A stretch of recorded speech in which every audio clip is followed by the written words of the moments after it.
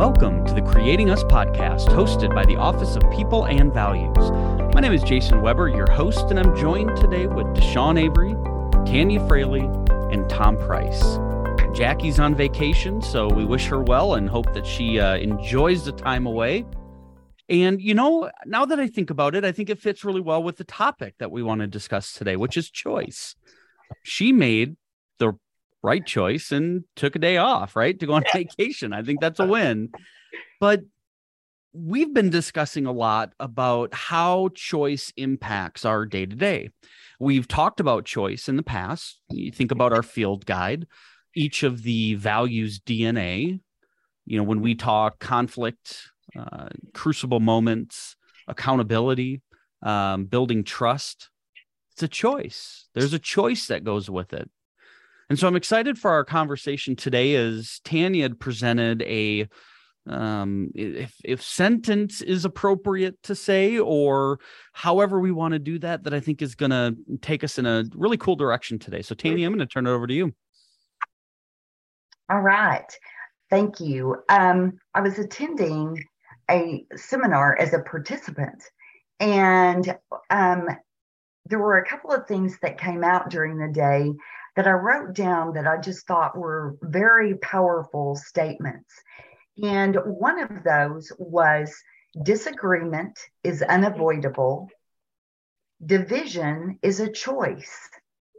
Let me say that again. Disagreement is unavoidable. Division is a choice. And I started thinking about the word choice and how so powerful that actually is. Our ability to make a choice in everything that we do, whether it's the way that we behave, whether it's the thoughts we have, whether it's the words that we say. I mean, everything is based on choice.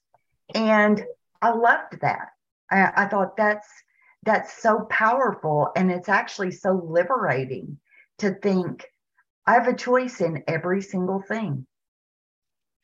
You know, it automatically takes me to this space of forgiveness.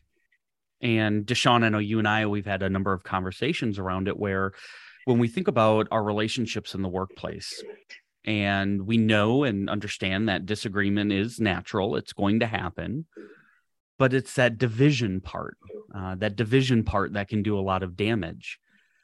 If you bring in the idea, the topic of forgiveness, that's a choice. Am I willing to, as Deshawn, as you would say, kind of that blank slate?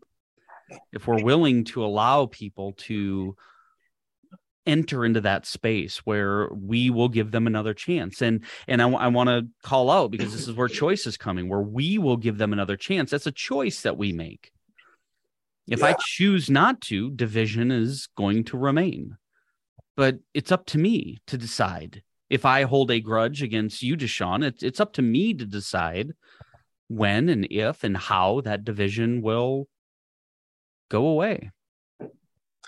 Yeah, I really think this is impactful, because we can even see this at the highest level, from our government through, our state and into our workplace. We can get dug in on one particular thing and decide I'm not budging. This is the way I think. This is what I want, and I'm not gonna move. That's a choice. And I think when you really think about it, we have to decide: do we want to continue with this division, as you put it, Ms. Tanya, or do we want to bring unity? And I think if that mindset is so planted on it's my way, no way. And I think if we're like that, that division is going to always come about. And that's kind of, we see that, we split side of, different type of things throughout life. But I think it's a great reminder for us is that when something come up, will I be so dug in with division, or will I say, hey, I'm not going to make a choice to divide. I'm going to make a choice to bring us together. And what does that look like? So you're right, Jason. I think it's a choice we all got to make on an everyday basis. Do you think division can actually be a good thing, though? Because as you were talking, Deshaun, and Tom, I'd love to get your thoughts on this. As we're thinking about conflict, right? We went right to conflict, disagreement, and all of that. There's emotion behind that. There's emotion connected to it. So, do you think that division can be appropriate? Tom, what do you think? I'm glad you asked that question.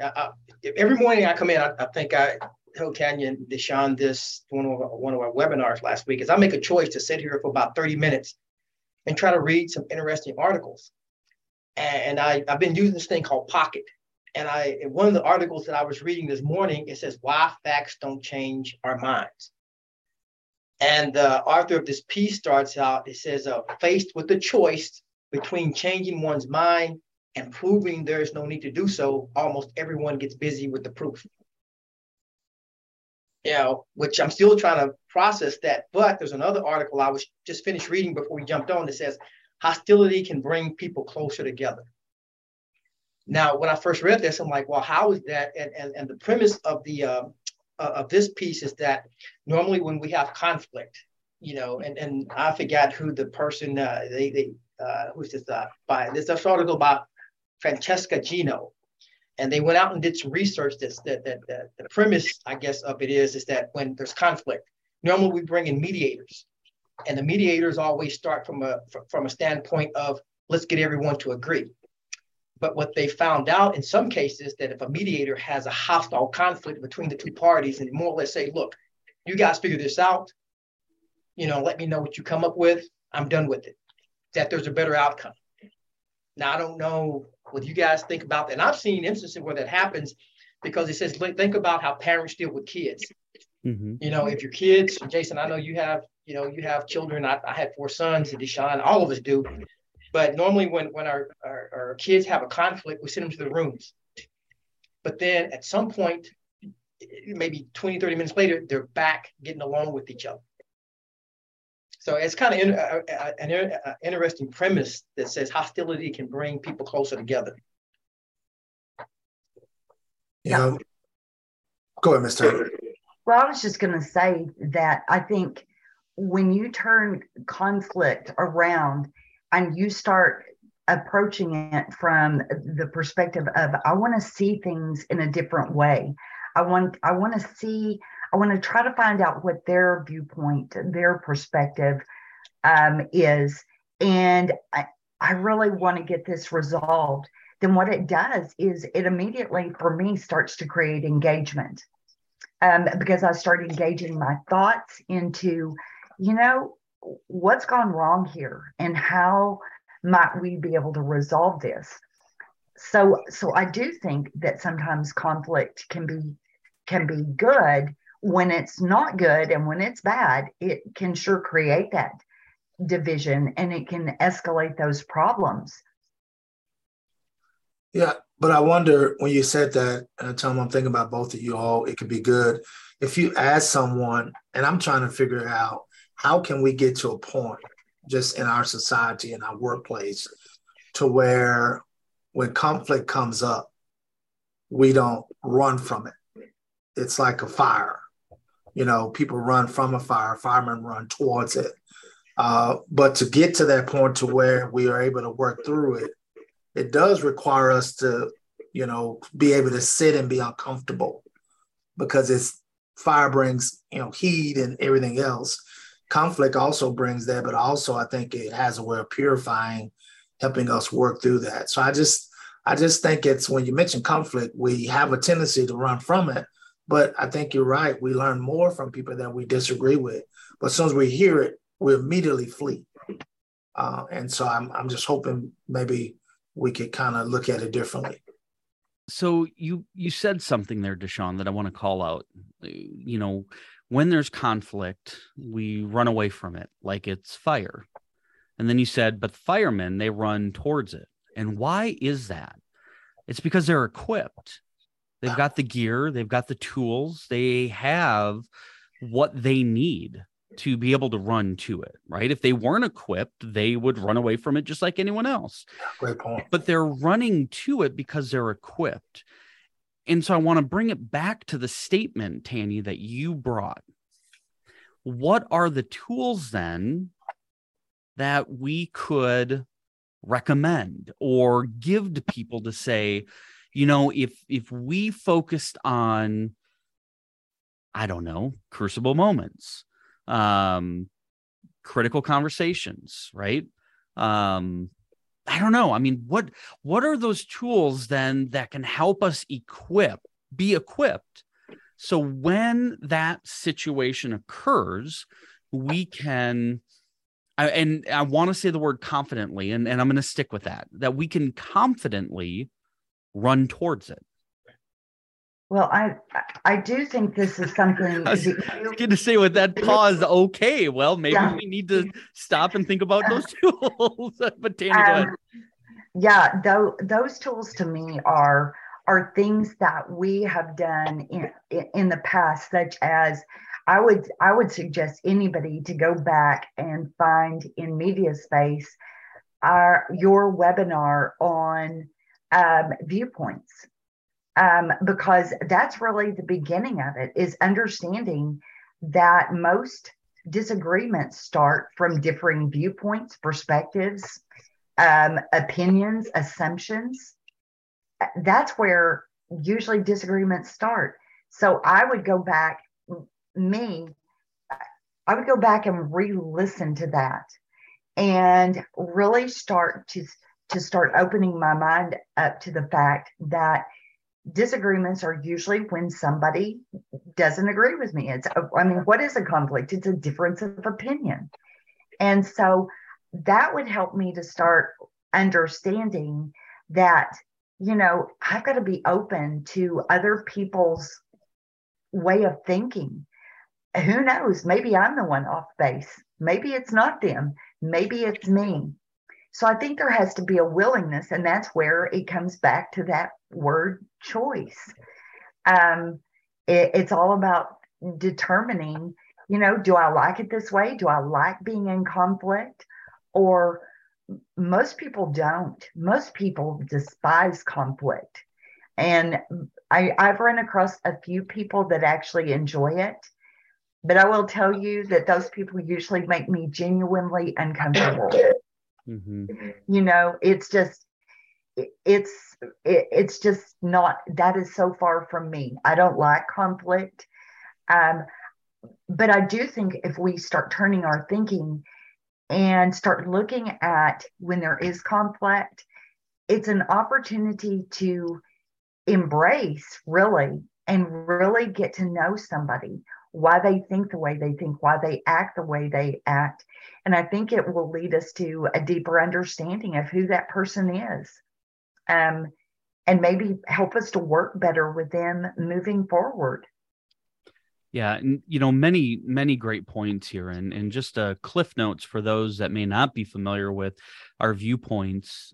You know, when we approach a conversation, when we approach pretty much anything, right? We bring three things with us. One is our assumptions, two is our perceptions or our life experiences, and three is expectations. We're all going to have those for each other. Thus, when we disagree with somebody, again, it's going to be a choice. Do we want to allow our viewpoints to push the conflict forward, or do we want to use our viewpoints to be curious and open to say, why is that happening? You know, what is it that is creating that separation?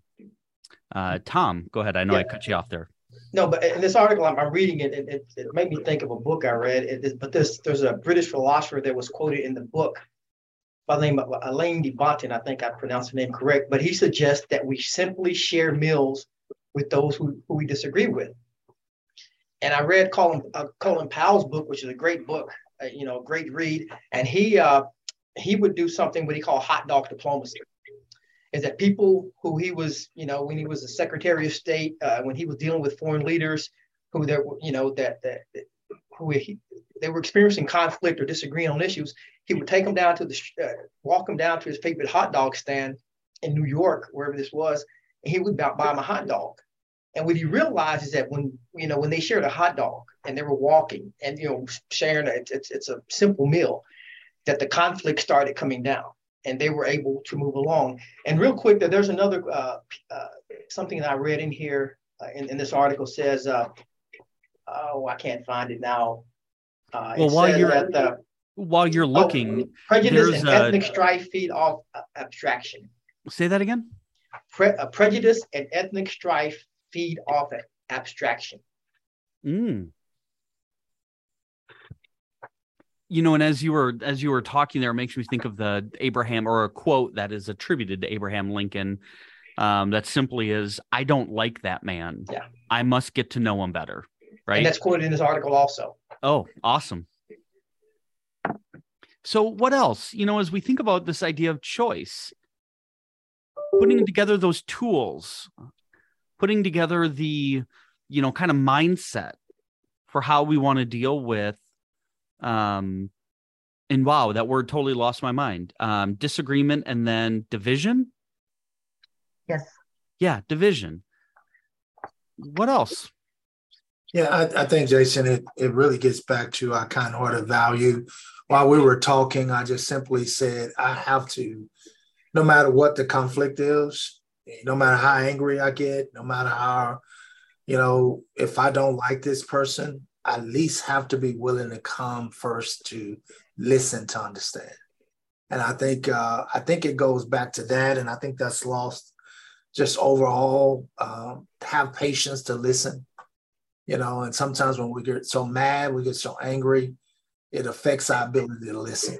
And so I think I would go with that, is that if I could temper my emotions long enough to listen, maybe I can learn something. And then if I'm humble enough to learn, then maybe I could grow. And if I'm able to grow, maybe we can build. And so I think it's just stages of tools, but it starts with listening first to understand. And that's a challenge sometimes when we get angry. Mm-hmm. Real quick, I'm glad you mentioned the kind-hearted values, Deshaun, because this article says be kind first, be right later. And then it says right here, the word kind originated from the word kin. So when you're kind to someone, it means you're treating them like family. Great article. Make sure you send it our way. I'll reference it in the podcast notes, but it really, that's a great way to phrase it, right? I've been having conversations with individuals this week, and one of the consistent themes that we've been running into is people and values. Now, granted, I know that's our office name, but really, when we think about addressing situations, think about it through the lens of people and values. People are people, right? We are all people. We can make a choice to treat people through our values or our own personal values, whether they're, again, organizational or personal.